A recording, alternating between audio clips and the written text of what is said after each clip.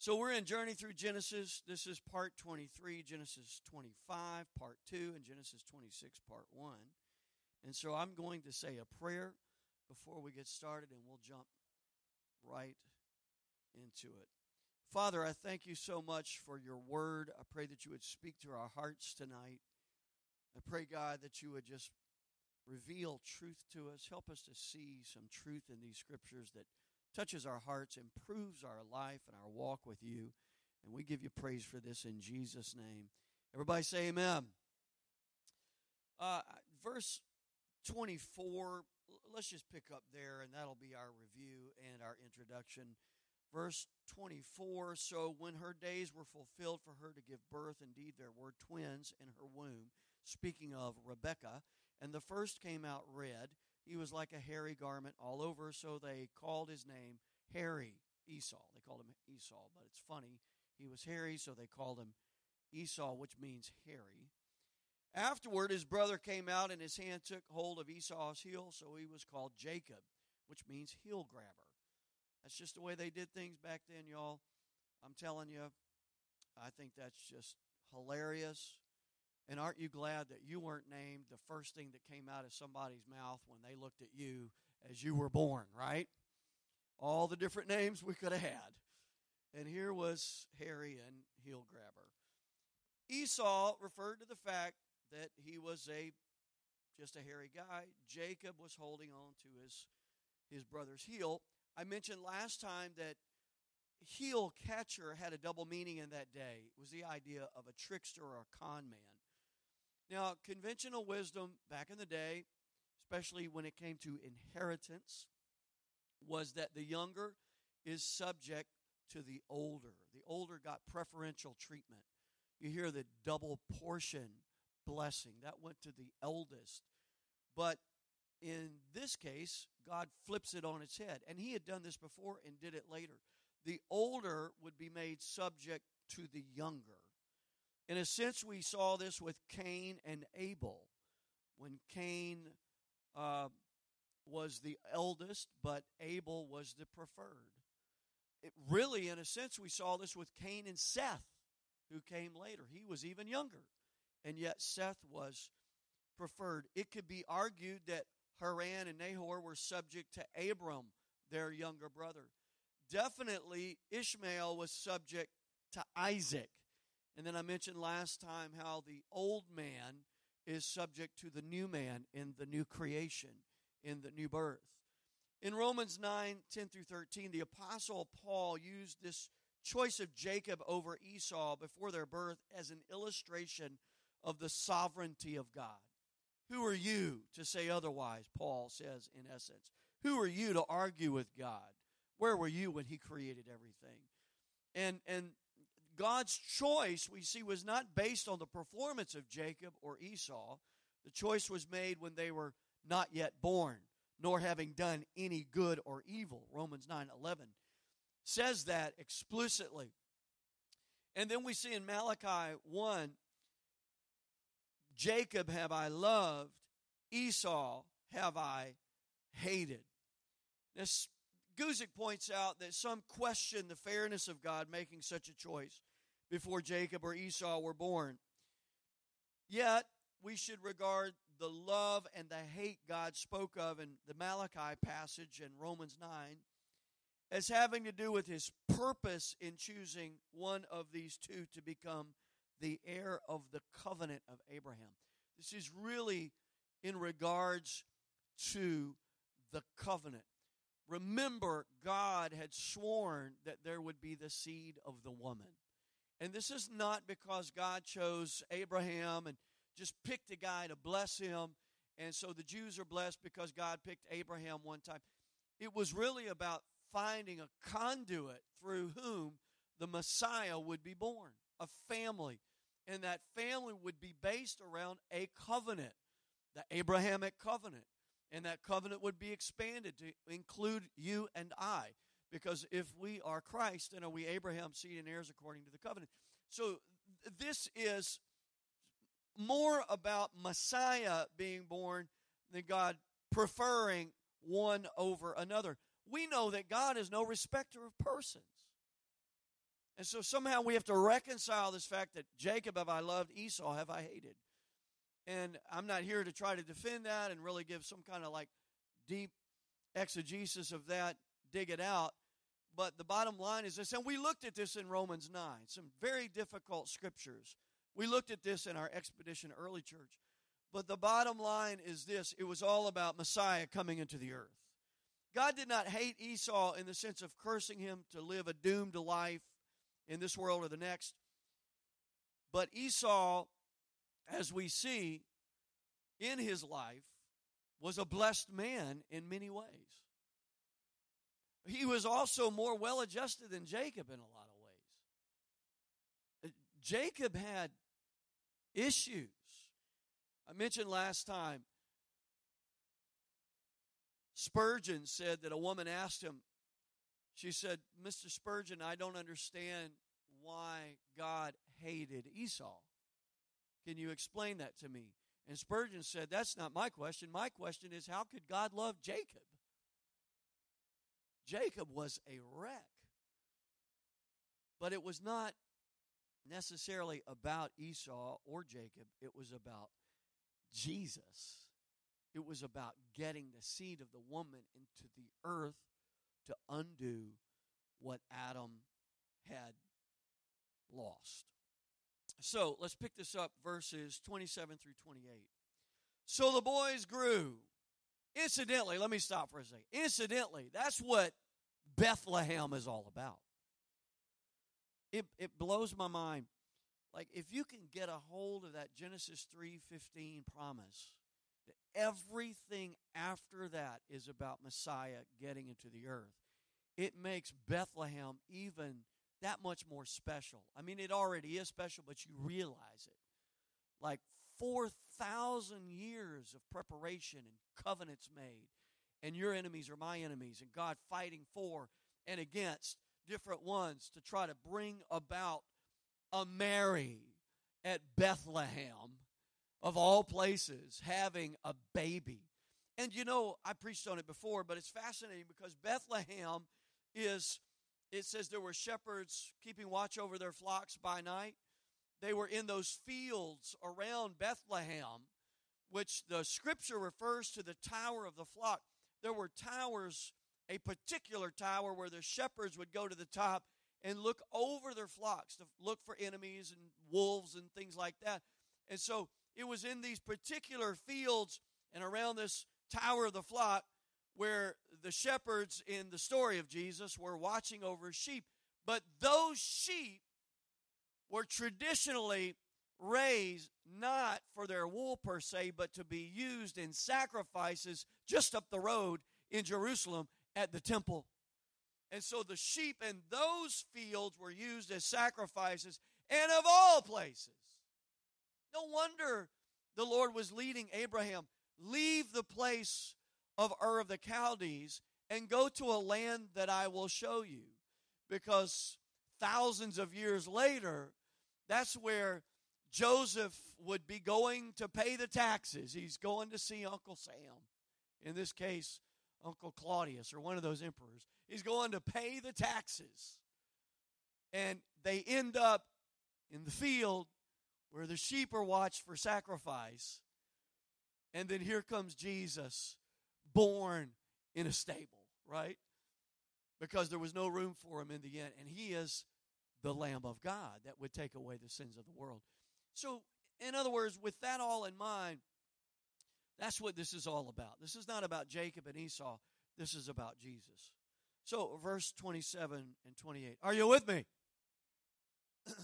So the boys grew, and Esau was a skillful hunter, a man of the field, but Jacob was a mild man, dwelling in tents. And Isaac loved Esau because he ate of his game, but Rebekah loved Jacob. So we see right here off the bat, Esau is Isaac's favorite, and Jacob is Rebekah's. Esau is the apple of his father's eye. Jacob is a mama's boy, right? Jacob is a mama's boy. And Jacob likes to cook, and Esau likes to hunt. It's just stereotypical, playing out, here's the hairy guy out in the field, and here's the mild mannered man that's at home with mama, and he's in the kitchen and he's cooking. Now, the idea is mild is more an idea of wholeness instead of someone who is weak or effeminate. The Hebrew word mild is used in Job, describing Job. It says, "Then the Lord said to Satan, have you considered my servant Job, that there is none like him on the earth, a blameless and upright man, one who fears God and shuns evil." He is a whole man, an upright man, a blameless man. And it really is referring to this Jacob in such a way, not so much that he's soft, even though I kind of presented it that way. He's in the kitchen, he's with his mama, he's not out in the field. And there's Esau out there hunting. You know, he's got his bow and his arrow. He's got his orange on. Well, he probably doesn't have his orange on. He's probably got some mud on him. You know, he's camoed up. He's ready for it. And he's out there. And Isaac loved him because, why? Because he brought him venison. He brought him deer meat. He loved that. Go get me some deer meat, boy, and get your brother to cook it up, you know. And then verse 29, now Jacob cooked a stew, and Esau came in from the field, and he was weary. And Esau said to Jacob, please feed me with that same red stew, for I am weary. Therefore his name was called Edom. But Jacob said, sell me your birthright as of this day. And Esau said, look, I am about to die, so that what is this birthright to me? Then Jacob said, swear to me as of this day. So he swore to him and sold his birthright to Jacob. And Jacob gave Esau bread and stew of lentils, beans. Then he ate and drank, arose, and went his way. Thus Esau despised his birthright. And this now gets into the meat of the story. No pun intended. This gets into what it's all about. We see the sons acting inconsistent with, you know, their inclinations. Esau hunts, Jacob cooks. But Jacob valued the birthright that belonged to the older son Esau.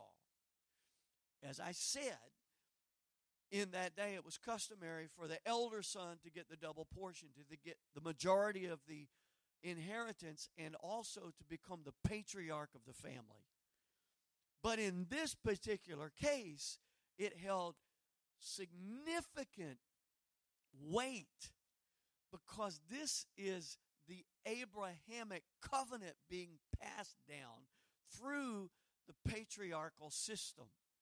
And so it's not just that I'm going to get my father's wealth and I'm going to get the value of his name and I will become the patriarch of the family. It's that God, they knew the story.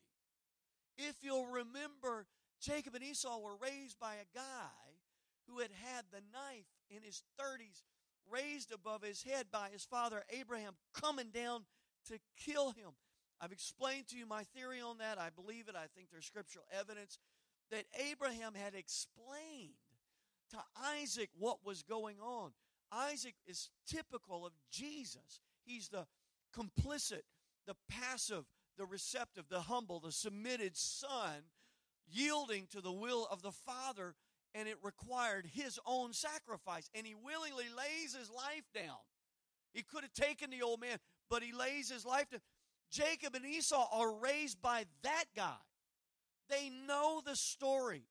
They know the significance. And Isaac is raised by a man, as we know from Romans chapter 4. By the time he becomes this elder after Genesis 22, Abraham is not weak in faith. He gives glory to God for things that have not come to pass yet.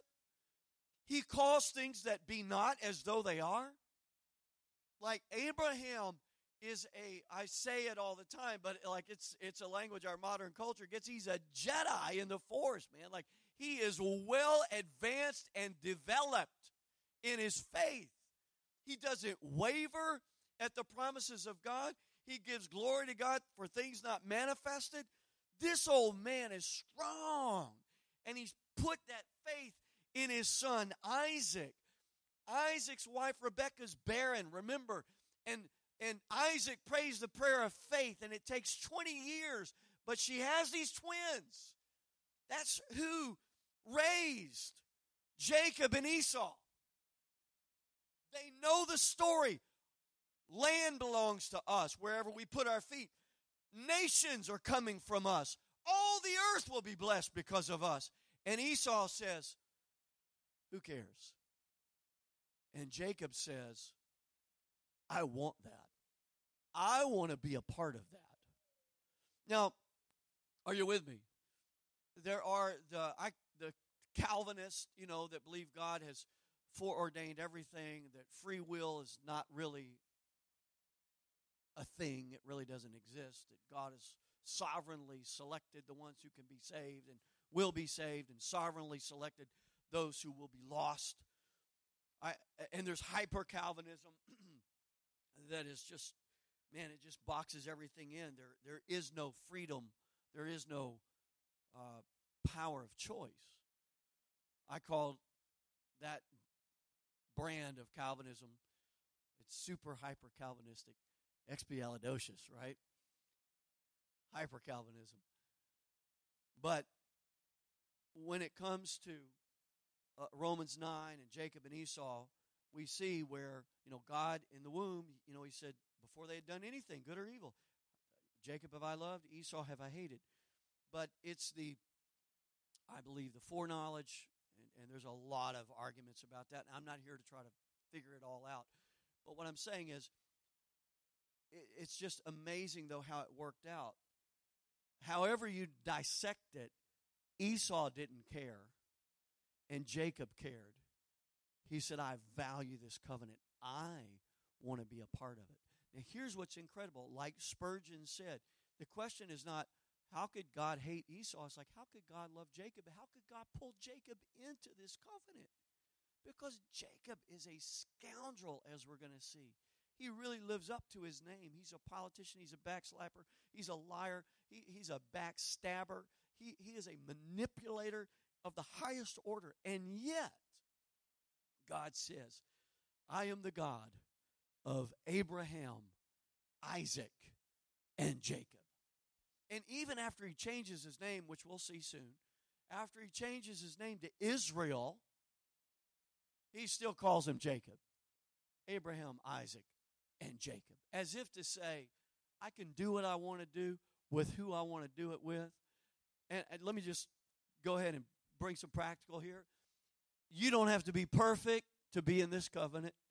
You don't have to get it all right to be in this covenant. You just put your heart towards him and say, I want that. I want you. I want to walk with you. You can fall and make mistakes. Hey, we all do. If you're perfect, leave. You're going to blow it. We got a good thing going here of imperfect people. And if you got a good thing going and you're that perfect, we're going to mess you up, I promise you. I've seen it. We've messed people up before. We'll mess you up. We have a 100% record of messing people up. And the reason is because everybody really is messed up that come in this place. It's just some of them didn't realize it, and then they got a revelation. Oh, I am messed up. I'm messed up too. Yeah, and the wife is like, I told you were messed up, Or the husband's like, I told you were messed up. The thing is, we all have warts. We all have bumps. We all have bruises. We all fall. Our knees are scraped up.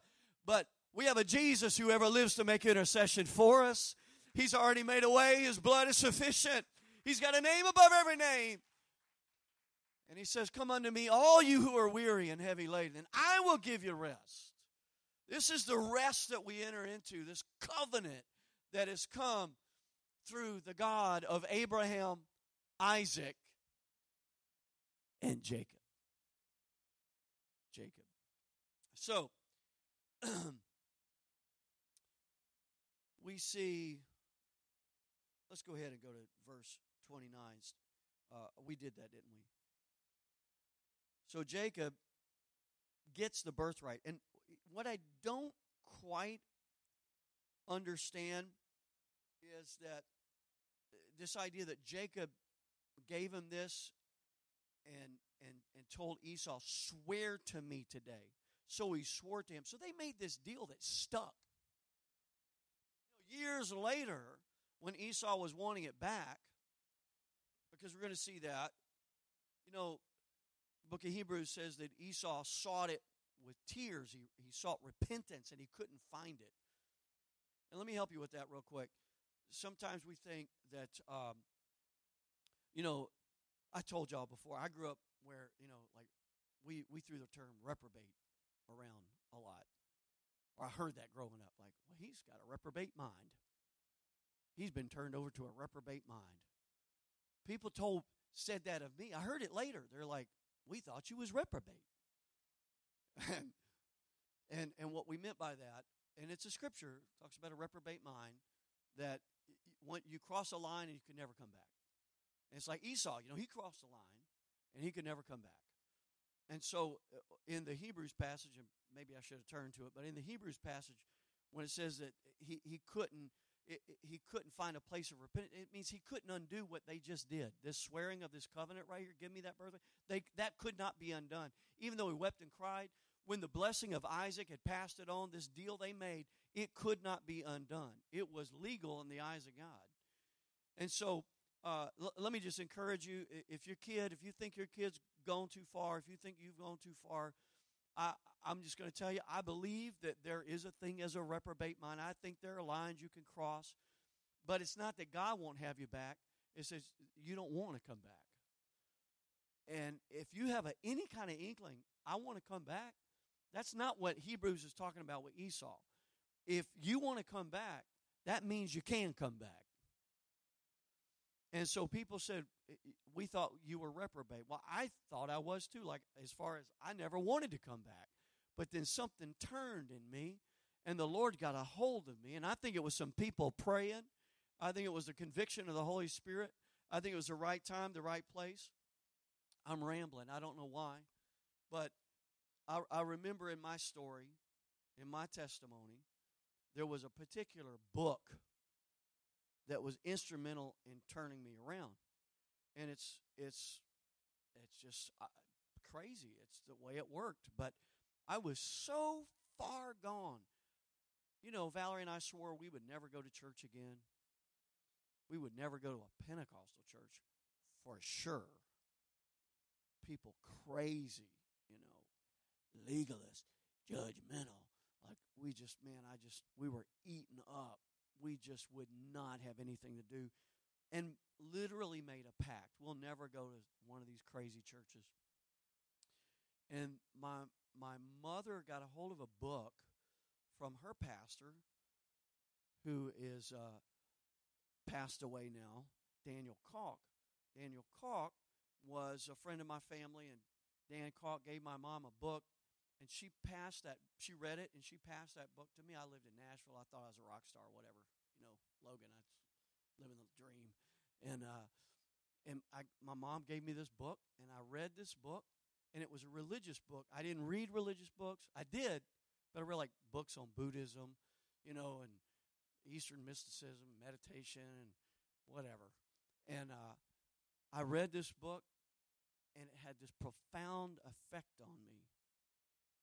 And whereas I didn't think I would ever go back, like there was a little bit of a turning in me, and it was the Holy Spirit using that book to move me and to open my mind to fresh. What I'm saying is this: even people that think I'll never go back, I don't ever want to go back, you just never know what's going to trigger them, what's going to hit them, what's just going to awaken them, and they're going to have an epiphany in a moment where they come to their senses. That whole idea of the prodigal in the pig pen, when he came to himself, like he was out there having a good time, but then poverty in the pig pen, and he comes to himself and he says, I will arise. Never thought he'd go back. I will arise. So what I'm saying is this: if you have a relative or a kid, a friend, and they've walked away from God, never write them off. Never say never, because I'm telling you, the devil's a liar. I got a God whose mercy is everlasting, and he knows, man, if he can get Jesus into Bethlehem, Judea, at just the right time, when at the appointed time God sent his son, made of a woman, made under the law. If God can do that, God knows how to trigger that in that loved one and that lost one and that prodigal. He knows how to connect to them. and reel them in. But Esau made a deal with Jacob, with Jacob that could not be undone. And it was providential. God saw it. And so this birthright was passed from the elder to the younger. Esau said he was about to die. The thought is this. He was saying, I will die one day anyway, so what good is this birthright to me? He couldn't see past his own life, past his own nose, into the future. Jacob, though, knew this is big. This is huge. I want to be part of it. It will outlive me. Luther drew attention to the fact that Esau despised his birthright. Martin Luther pointed out that this was not this idea that Esau despised his birthright and Jacob wanted that birthright. Neither one of the boys really had the authority to do with what they were talking about. Luther argued this. Listen to me. He said, Jacob tried to purchase what was already his, because Jacob have I loved, Esau have I hated. And Esau tried to sell something that didn't belong to him. They really were just kind of lining up with what God had already foreseen. And Donald Barnhouse points this out. History shows that men prefer illusions to realities. Choose time rather than eternity, and the pleasures of sin for a season rather than the joys of God forever. Men will read trash rather than the Word of God, and adhere to a system of priorities that leaves God out of their lives. Multitudes of men spend more time shaving than on their souls, and multitudes of women give more minutes to their makeup than to the life of the eternal Spirit. Men still sell their birthright for a mess of porridge. Now, spiritually speaking, many today despise their birthright. Ephesians 1, 3 through 14 gives us this treasury that belongs to the believer. Number one, every spiritual blessing. Okay, that's pretty huge, right?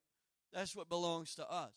The blessing of being chosen in Christ, being adopted into God's family, complete acceptance by God in Christ, redemption from our slavery to sin, true and total forgiveness, the riches of God's grace, the revelation and knowledge of the mystery of God's will, an eternal inheritance, the guarantee of the indwelling Holy Spirit. And so many of us trade away all of that just for a little entertainment, just for some momentary popularity or passing pleasures. Esau despised his birthright. He's portrayed in Scripture, Hebrews 12, as a fornicator and a profane person. It shows that this character in Esau was corrupted.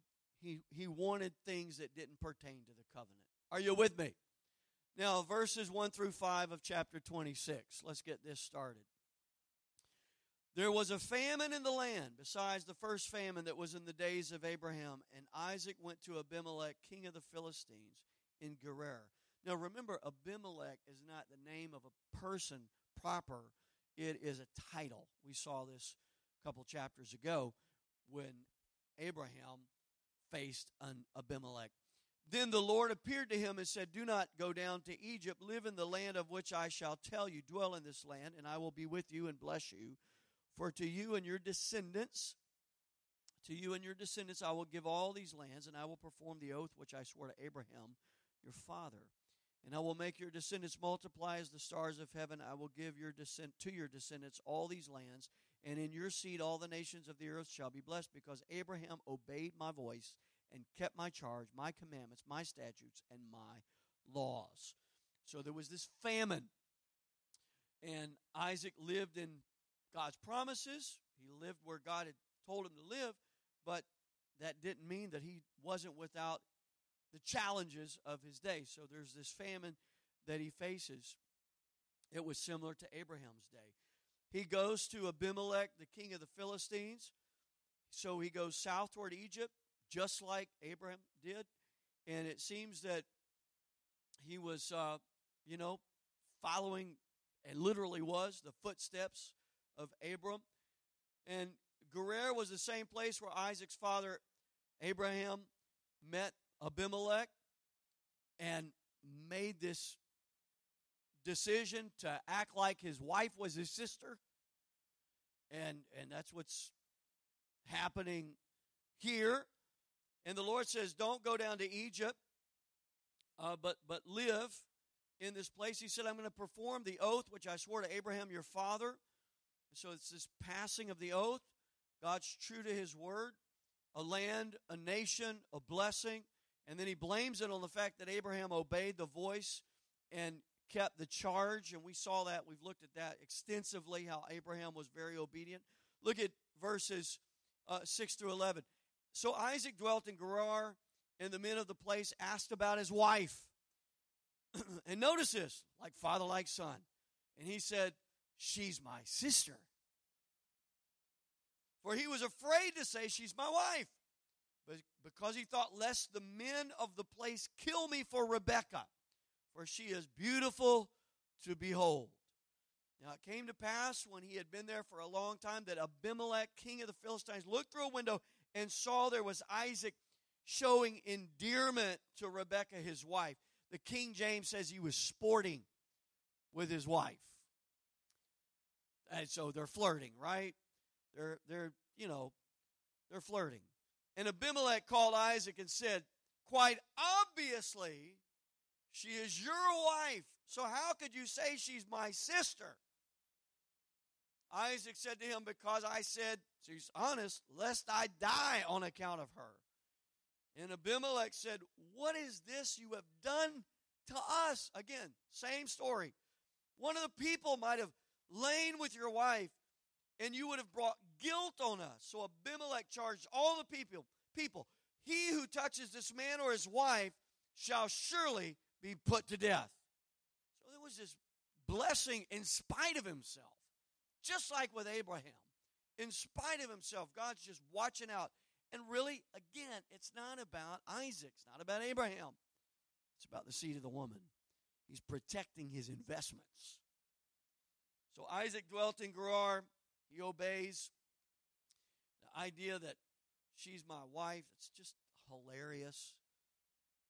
I got to be honest with you. I've never said, Valerie, she's my sister. I've never had to pull that card out, oh, yeah, my sister, anyhow, different day, different time. So the Lord protects his investment. Now, verses 12 through 14, we'll stop on this. Then Isaac sowed in the land and reaped in the same year 100-fold, and the Lord blessed him. The man began to prosper and continued prospering until he became very prosperous. For he had possessions of flocks and possessions of herds and a great number of servants. So the Philistines envied him. Isaac sowed in the land in the middle of a famine. Powerful story as far as I'm concerned, that in spite of everything tightening up, he sowed in spite of that. He sowed in faith. And like Abraham, he was walking in a faith that was growing stronger and stronger. And he receives 100-fold in the middle of a famine. He receives in the middle of a famine. I'm going to just tell you some application right here. When things are tight, when things are tough, when you don't feel like it, don't be afraid to give. And I don't just mean money. But that applies. Where your treasure is, that's where your heart is. Dave Ramsey's real big on that. But so is Jesus. So is the Bible. So when it comes to, I don't feel like it, or you don't understand, Donovan, we can't afford to tithe right now because things are tight. I'm going to tell you, you can't afford not to tithe. You can't afford not to give offerings. As a matter of fact, when things tighten up, give more. There's something more powerful about a sacrifice, a sacrificial offering, giving when it hurts. My dad makes a joke. He says, I give till it hurts. I just can't stand a lot of pain, And that's how we are sometimes. I give till it hurts, yeah, Pastor, But I just don't like a lot of pain. So just give a little bit. It hurts a little bit so I can stop. Give until it hurts, because there's something powerful about that. We see that right here with Isaac. He sowed in the middle of a famine, and the Lord blessed him with 100-fold return. And he began to prosper. He already had prospered with Abraham. He inherited Abraham's blessing. But here he is giving and becomes. There's some people in this church, can I just say this? God's wanting to bless you in 2018 like never before. God's wanting to show his hand of provision on you like never before. Some of you, and I'm just going to be a pastor, and I'm closing. Maybe it's the end of the year rambling, and pastor's lost his mind. But I'm going to tell you, there's people in this room, you've never owned a house in your life. God wants you to own the house that you stay in, that you live in. Some of you have said, you don't understand, my credit score's tanked. I've had financial setbacks. It's not possible. I'm going to tell you, with God, all things are possible. God knows how to get the stuff to you. God can send his angels to move on behalf of you. God can prosper your business. God can give you a better job. God wants to bless some people. We come from these people, Abraham, Isaac, Jacob, from the Christ that came from that covenant. We've been blessed with all spiritual blessings in heavenly places. And God even blesses us in our finances and our pocketbooks. Now, I'm going to tell you, there are some churches that they slam the name it and claim it prosperity preachers. And you know me, folks, I got balance. I'm not believing for gold Cadillacs and that kind of stuff. But those same people that slam name it and claim it and prosperity message preachers, and they'll wag their finger and they say, we don't believe in that pie in the sky, name it and claim it, blab it and grab it, blah, blah, blah, blah. We don't believe in that. Every church service, they'll pass the pan. And they'll say, listen, he's promised to open the windows of heaven and pour you out a blessing that you can't contain. And God wants to bless you in your finances. And they'll receive that offering, right? And they'll say, God will bless you. If you're a giver, God will bless. And they'll make the caveat, but no, we're not talking about gold Cadillacs just like I do. But I'm going to tell you something. The truth of the matter is there's more in the Bible about money than about prayer. There's more in the Bible about money than just about any other subject. The Lord spoke about increase, finances, money, so much in the Scripture. And I just want to encourage you. If he cares about every sparrow that falls, if he cares about the hairs of your head falling out, why would he not care about your bills being paid? Why would he not care about you having a roof over your head? Why would he not care about you having food on your table? The Bible says he does. He does. How much more valuable are you to our Heavenly Father? He wants to bless some people in ways financially that you've never seen. I'm going to tell you something. A blessed church is the result of blessed people. And blessed people are the result of a blessed church. In other words, when you support the local church, when you support the body of Christ in a local gathering, in a local community, then the Lord blesses you. And as you're blessed, the church is blessed more, right? And so it's this redemptive lift. The Lord wants to lift us up to the next level in 2018. And I'll be issuing my pastor's challenge on the first Sunday of January, where I'll be pushing. If you've never tithed, tithe. If you've never given offerings, give offerings. The Lord wants to bless you. Amen? Some of you are going to get debt-free in the next year, in the next 2 years, in the next 5 years, in the next 10 years. God wants to give you some plans. He wants to give you some ideas. He wants to give you some machinations, right? He wants to give you some systems and processes to take you to that next level. But you position yourself for that by being open. Isaac sowed when things were tight, and he couldn't outgive the Lord. And the Lord just blessed him, blessing upon blessing upon blessing. How many of you are interested in something like that, huh? I'm interested in something like that. I want all my needs met according to his riches in glory by Christ Jesus. I want to be blessed with all spiritual blessings in heavenly places, but I also want the roof over my head to be mine and to be paid for.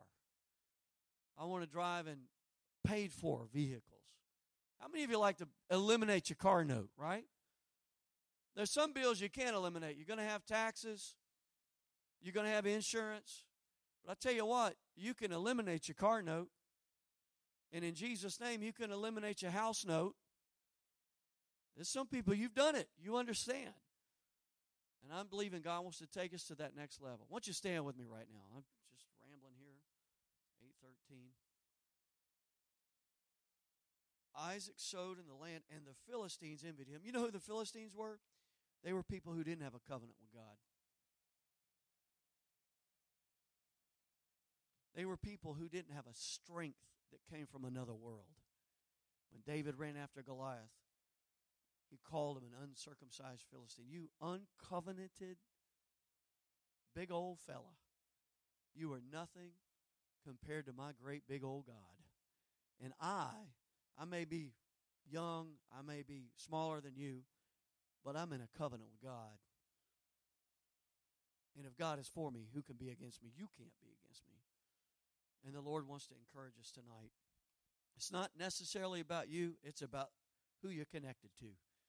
That covenant with Almighty God.